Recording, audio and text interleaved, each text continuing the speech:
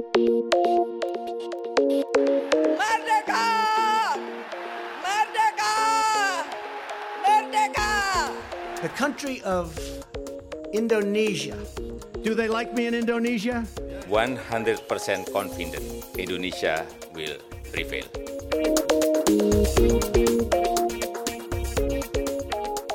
Hello and welcome to the Talking Indonesia podcast, and welcome back for 2019. I'm your host Dave McRae from the University of Melbourne's Asia Institute. To kick off the new year today, we'll be discussing the politics of rice. Rice is Indonesia's most important staple food, with consumption estimated at more than 100 kilograms per person per year, in a country of 270 million people. Although rice consumption is in long-term decline, a common saying in Indonesia nevertheless holds, if you haven't eaten rice, you haven't eaten.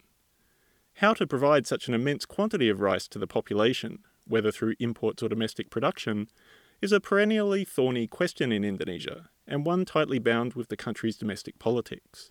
For decades, successive Indonesian governments have set rice self-sufficiency as their goal, albeit a goal that has been devilishly difficult to achieve. To discuss these issues, I'm joined today by Associate Professor Jamie Davidson from the Department of Political Science at the National University of Singapore, whose current research compares the politics of rice policy in Indonesia, the Philippines and Malaysia. Long-time listeners may remember Jamie from back in 2016, when we chatted about Indonesia's infrastructure challenges. It's well worth digging through the Talking Indonesia archive for a listen, if you haven't already. Jamie, welcome back to the podcast. Thank you, Dave, for having me. It's a pleasure. And a pleasure to have you on the podcast again. Thank you. Could I start today by asking, does the Jokowi government maintain this goal of rice self-sufficiency? And what are the origins of that goal in Indonesia? Well, to be honest with you, it's not entirely clear if they still maintain that goal. When you read statements that come out or policy statements that come out of the Jokowi's government, it certainly appears like that on paper. And it certainly makes for good publicity, good politics, a good image, I think, especially in the age of competitive elections in Indonesia. And certainly Indonesia employs a protectionist rice policy. The most graphic illustration of that is that the domestic price of rice is held up to be higher than the price of foreign imported rice. And Jokowi has promised to build, for example, large reservoirs to help increase the domestic production of rice in Indonesia. So whether or not it is truly a goal to obtain self-sufficiency is still not entirely clear. There's certain elements within Jokowi's government.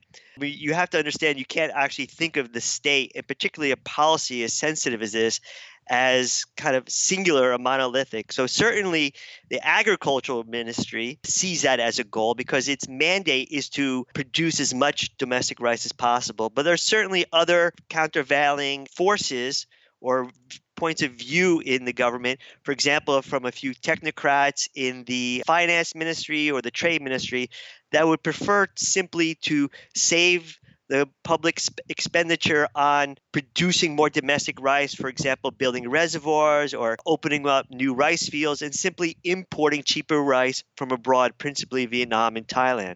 Obviously, it's a contested area of policy at present, but has there been a time in Indonesian history where rice self-sufficiency was a clear and uncontested goal? The time in which it was probably the most uncontested goal was for a short period under the New Order regime, under Suharto's government. When Suharto took power in the late 60s, there was commitment to improving Indonesia's rice production. The international community gathered lots of its resources and spent a lot of money in Indonesia improving food security. And back then, food security was principally defined through domestic production of rice. It was believed that a lot of the radicalization and the instability under Sukarno's government was caused due to principally a lack of food security, so food insecurity. Suharto, it turns out, he very famously achieved self-sufficiency in the mid-'80s, particularly 1984 seems to be that year, that golden achievement. So from the mid 70s to the mid 80s, it was, I would say, an uncontested and kind of a singular policy goal of the Indonesian government. But after achieving rice self-sufficiency in the mid 80s, Indonesian government quickly kind of pivoted away from rice self-sufficiency, particularly in domestic expenditures. Achieving that goal was very expensive, and the World Bank and others were very concerned at the cost of the program. So they scaled back the costs, or particularly the subsidies of the program, on domestic fertilizers. And then Indonesia hadn't achieved rice self-sufficiency pretty much since then. Now, I mean, going back to that period from the mid-70s to the mid-80s, when Indonesia did work towards and indeed achieve rice self-sufficiency. You mentioned it was a difficult and expensive goal to achieve. What exactly was involved in becoming self-sufficient in rice? But there are a few components of this. Broadly speaking, it's known as the Green Revolution. And what the Green Revolution actually is, it's a package of new technologies.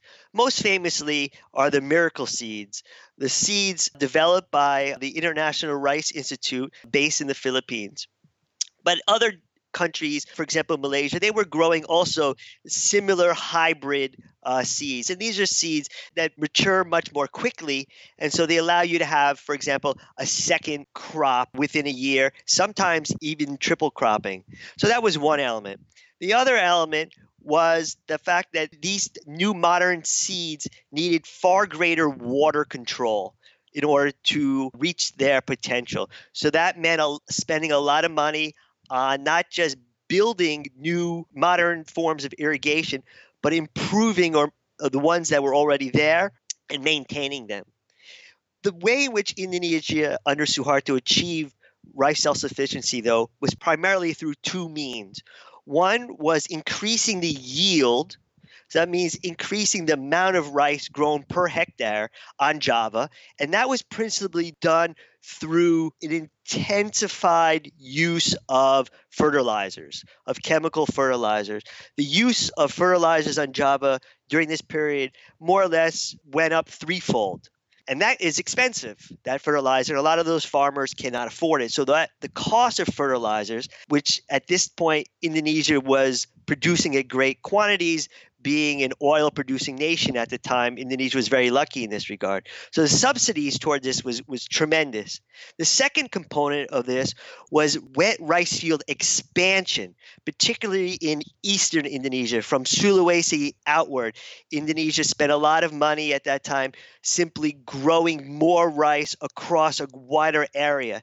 And that changed the dynamics of food, diet, and demographics, particularly in eastern Indonesia, where traditionally their diets relied on sago or cassava. And that now over time changed to wet rice. And that's a consequence of the Green Revolution. Was Suharto's motivation in pursuing rice self-sufficiency purely food security, or was something else at play as well? Ultimately, it's very hard to know what the former general was thinking. On the one hand, the popular image is that he did this for the peasantry. He was seen as like this father of Indonesian peasants, particularly the Javanese peasant. Suharto was also convinced that, as I mentioned earlier, that the instability and the radicalization of the 1950s and 1960s at its core was a problem of insecurity in food production, especially on Java. So he went about trying to increase the food production. Now, in the early period of this, he really did not succeed very well. So rice importation actually under the first third of the New Order was actually quite high. And so in the early, let's say the mid-60s to the mid-70s for Suharto, I think a greater concern was the urban population. Now, this is written about widely in the literature on food security that, it's particularly authoritarian rulers whose legitimacy is not very clear. They concentrate on the urban population because that's the population, it was theorized, that can more easily bring down a regime. Plus, Suharto was trying to industrialize at this time. You needed more rice for workers who were no longer in the fields. They were in the factories, so they couldn't grow their own rice. So I think in the early stages, food security in the urban areas took prominence. But after a while, by the mid-70s, I think Suharto consolidated his power to a certain degree that he could kind of now switch his focus and his energies to the peasantry on Java. And I mean, you've mentioned there that even authoritarian governments need to develop domestic legitimacy, hence this focus often on urban populations. I mean, we don't have a free press from the Suharto era. We can't look at the results of competitive elections. But do you have any sense of what public attitudes were to the Suharto regime's rice self-sufficiency policies? Was this a popular initiative at the time? Yeah, that's a great question. It's also one that's a little difficult for me to answer. I wasn't around in the mid-'80s, so it's hard to get a sense of how popular this was. On the one hand, I think it was quite popular. I think there is this sense of Indonesia as a country that is known for its strength in nationalism and nationalism sentiments. It's a country that likes to show that it's a sovereign nation. It need not be reliant on the help of others, despite a lot of the evidence to the contrary. So I think Suharto's achievement of rice self-sufficiency was celebrated. But on the other hand, was it truly celebrated among the peasants themselves? On the one hand, you had growing prosperity and a rise in income in general in Java. So you have a rising of the floor among the peasantry under Suharto. Whether or not some of those peasants, there's also a lot been written about the coerciveness of the program, the fact that these peasants lost some autonomy in terms of when they could plant vis-a-vis traditional planting schedules or planting the new modern varieties of rice. A lot of them complained about the taste. The first few iterations of this so-called miracle rice, the taste wasn't the same. There are stories about airplanes flying over these villages and dropping fertilizer from above. I'm not so sure the Green Revolution program was so popular among these peasants. But overall, I would have to say that there was support for it. And from a production point of view, despite the expense, it's hard to deny that the program was a success. And I mean, is that the terms that it's remembered in contemporary Indonesia? Oh, absolutely. Like a lot of when it comes to the politics of memory, when you talk about historical memory, and it's not so long ago, but it's historical enough, the mid-'80s, people remember selectively. So they remember the achievement and the award that Suharto received in Rome in 1985 from the Food and Agricultural Organization. In fact, in Suharto's autobiography, he names this award as what he feels as his greatest achievement. And that achievement to this day is still lauded and praised in Indonesia widely, and particularly among the proponents of rice self-sufficiency. You want to call them popular nationalists, but the expense of the program, the coerciveness of the program, the length of time that it took for Suharto to actually achieve this in an area where he could define policy, where the cabinet wasn't very fractious and his policies could be implemented on the ground, where apparently or supposedly regional government also towed the central government line. It still took an inordinate amount of time for this to be achieved. All those kinds of difficulties, including the incredible levels or volumes of rice that was imported under Suharto. If you put this in a per capita sense, the rice that was imported under Suharto in the early 70s and the mid-70s is much, much greater than the volumes of rice being imported today at a per capita level. But every time rice is imported today in Indonesia, the press makes a big deal out of it, and all these opponents are hollering and saying Indonesia developmentally has failed, we're no longer an agrarian nation. So this politics of memory is very arbitrary and selective. Is it selective memory? Because, I mean, you have this interesting contrast where within Indonesia, in rhetoric at least, the goal of rice self-sufficiency has persisted from the 70s through to today, as you've just said, highly controversial to import rice. But those international agencies like the World Bank and its ilk, who supported Indonesia's push for rice self-sufficiency back in the 70s and mid-80s, have now well and truly moved on from that goal. And as far as I understand, particularly from your research, push for a liberalisation in the trade of rice. Why do you have that contrast? Why, I guess, has the international community moved on from this goal, whereas in Indonesia it remains popular, at least in rhetoric? In the early 60s and 70s, there was this great push by the international community to help prop up governments such as Suharto's. pro-West, anti-communist. And there was also a sense that, as the Indonesian government believed, food insecurity was at the root of the radicalism and the support for communism in Indonesia, particularly in Java in the 50s and 60s. So food security was defined through the domestic production of rice. They achieved it, but again, at a high cost. So once these governments are more rooted in place, more consolidated, the fear, for example, of a communist takeover, all that has subsided. And then the increasing kind of it's just the changing objectives in development terms of the international community shifted through the 80s, 90s into today from, for example, export-oriented industrialization, and then a much more kind of a neoliberal financial, or the rise of financial services in a globalized economy today. That does not fit well or clashes with the imperative of growing rice, particularly when you compare to countries that are rice surplus, for example, in Vietnam or Thailand, where it's just simply cheaper. So now when these international multilateral aid agencies, what they would prefer is Indonesia to spend more money on not growing rice. They want Indonesia to find certain niches in the international economy that it enjoys a comparative advantage. Indonesia, for example, they claim spends too much money through ineffective poverty alleviation programs. A lot of these poverty alleviation programs have a lot of leakages, there's a lot of corruption, and the money ultimately doesn't make its way down to intended targets.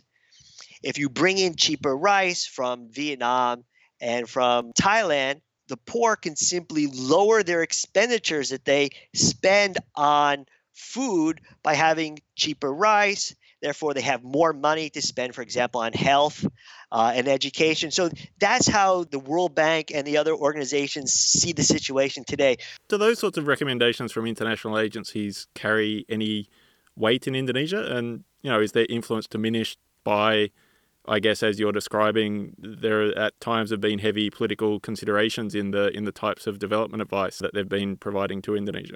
Oh, they carry a great deal of weight, but they carry a great deal of weight in generating opposition to those policies. Your average Indonesian policymaker takes great umbrage when the World Bank makes these claims about how rice in Indonesia is too expensive and that expense is increasing poverty. They First, on the one hand, they claim that they don't understand the Indonesian rice economy very well.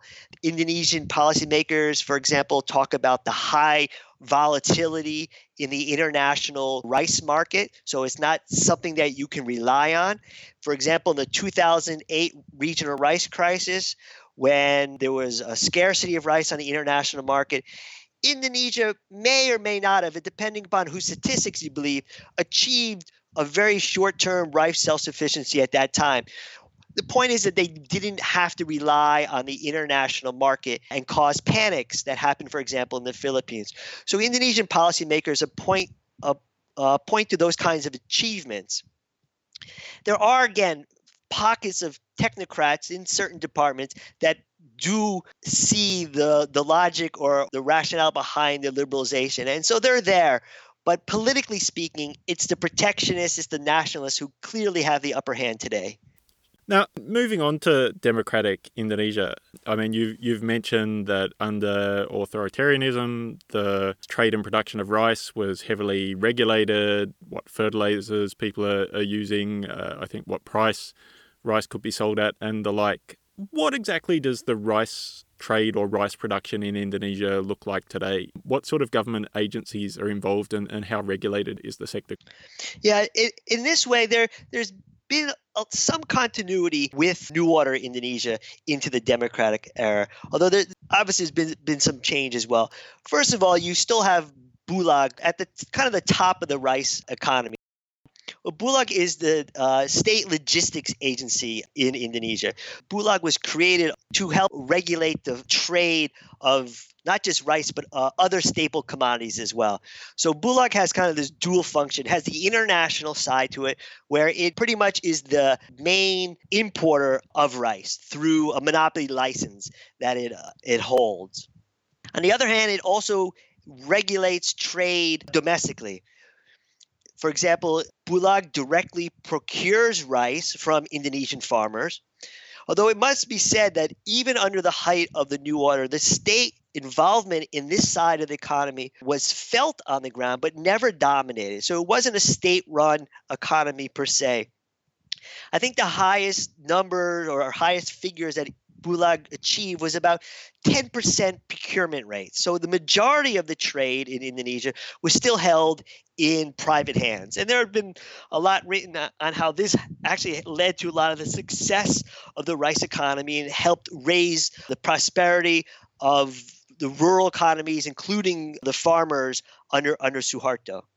Now, during the 1997-98 Asian financial crisis that ultimately led to Suharto's downfall, when the IMF and others came into Indonesia trying to liberalize Indonesia's economy to get rid of the so-called inefficiencies, the state monopolies, and the corruption, they tried to liberalize Indonesia's rice trade, and they basically took away Bulog's import license, which led to a liberalization of the trade. And in that kind of very chaotic time, there were no other institutions, government agencies set up to help regulate the trade. All this rice flooded into Indonesia's markets. And in fact, the price did not go down significantly from what it was before, as market theory would predict. And so that period kind of has scarred a lot of Indonesian policymakers who no longer trust liberalization. Bulog has gone under lots of changes of late. So Bulog basically got back its rice monopoly. What has happened since then is that Indonesia has decentralized. And Bulog had this problem as a national agency under the central government, but it had a great logistics network. For example, its storages and its warehouses are spaced throughout the Indonesian archipelago. It has probably one of the farthest reaches, maybe of all government agencies, except for maybe you can think about, for example, the military. When we talk about this liberalisation agenda, which seems, very far from being implemented, but if it were to be, how big a change would we be talking? I mean, what percentage of rice in Indonesia is imported at the moment and what is domestically produced, and how would those shift if you did liberalise the trade?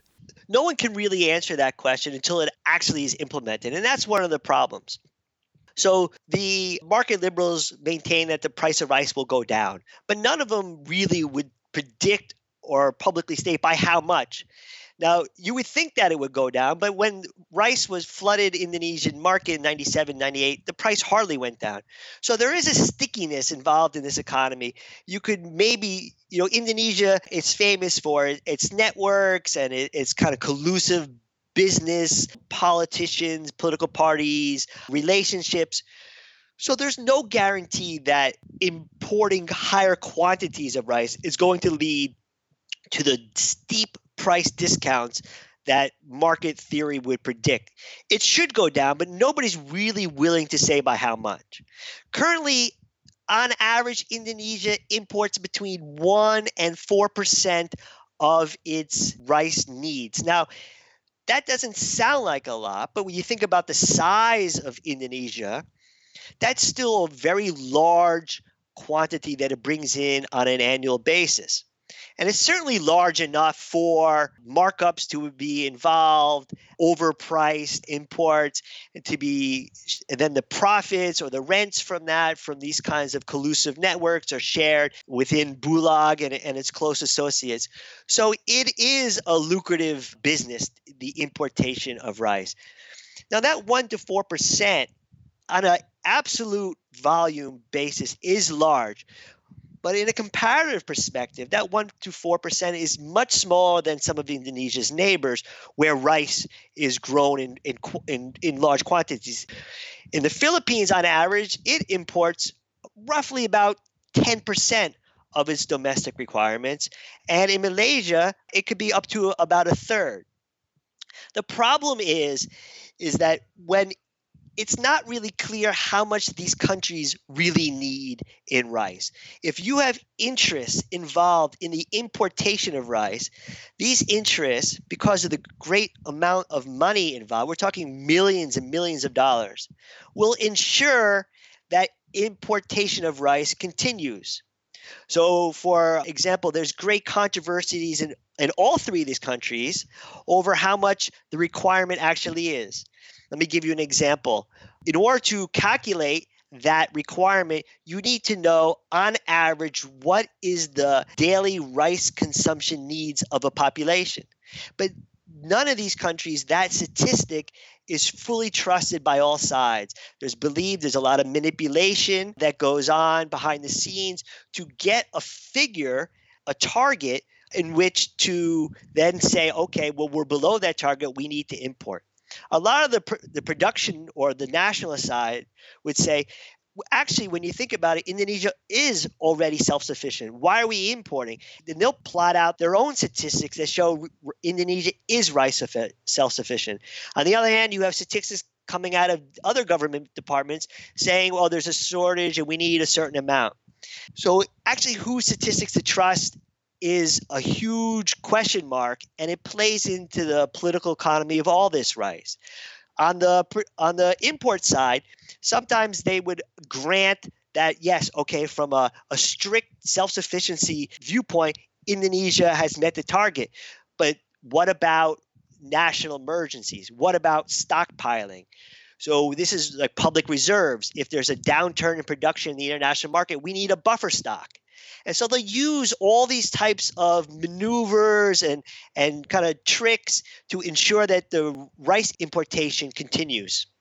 I think that's a pretty clear picture of how some pretty powerful interests can benefit from a regulated situation where rice is being imported, albeit in small percentages. Are there similar powerful interests that could benefit if you move to a more liberalized position?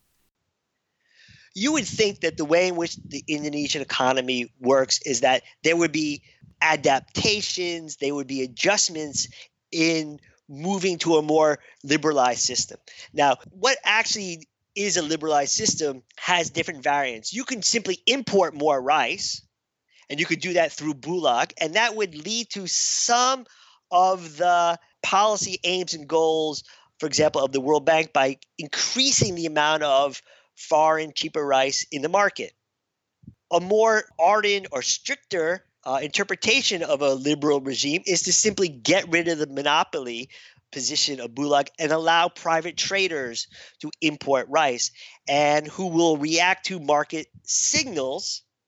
If more rice is needed, it will be brought in. If production is high, there'll be no point in bringing in the rice, and so on and so forth. And that's their aim. When you study the political economy of anything in Indonesia, the market signals don't always work as theories predict.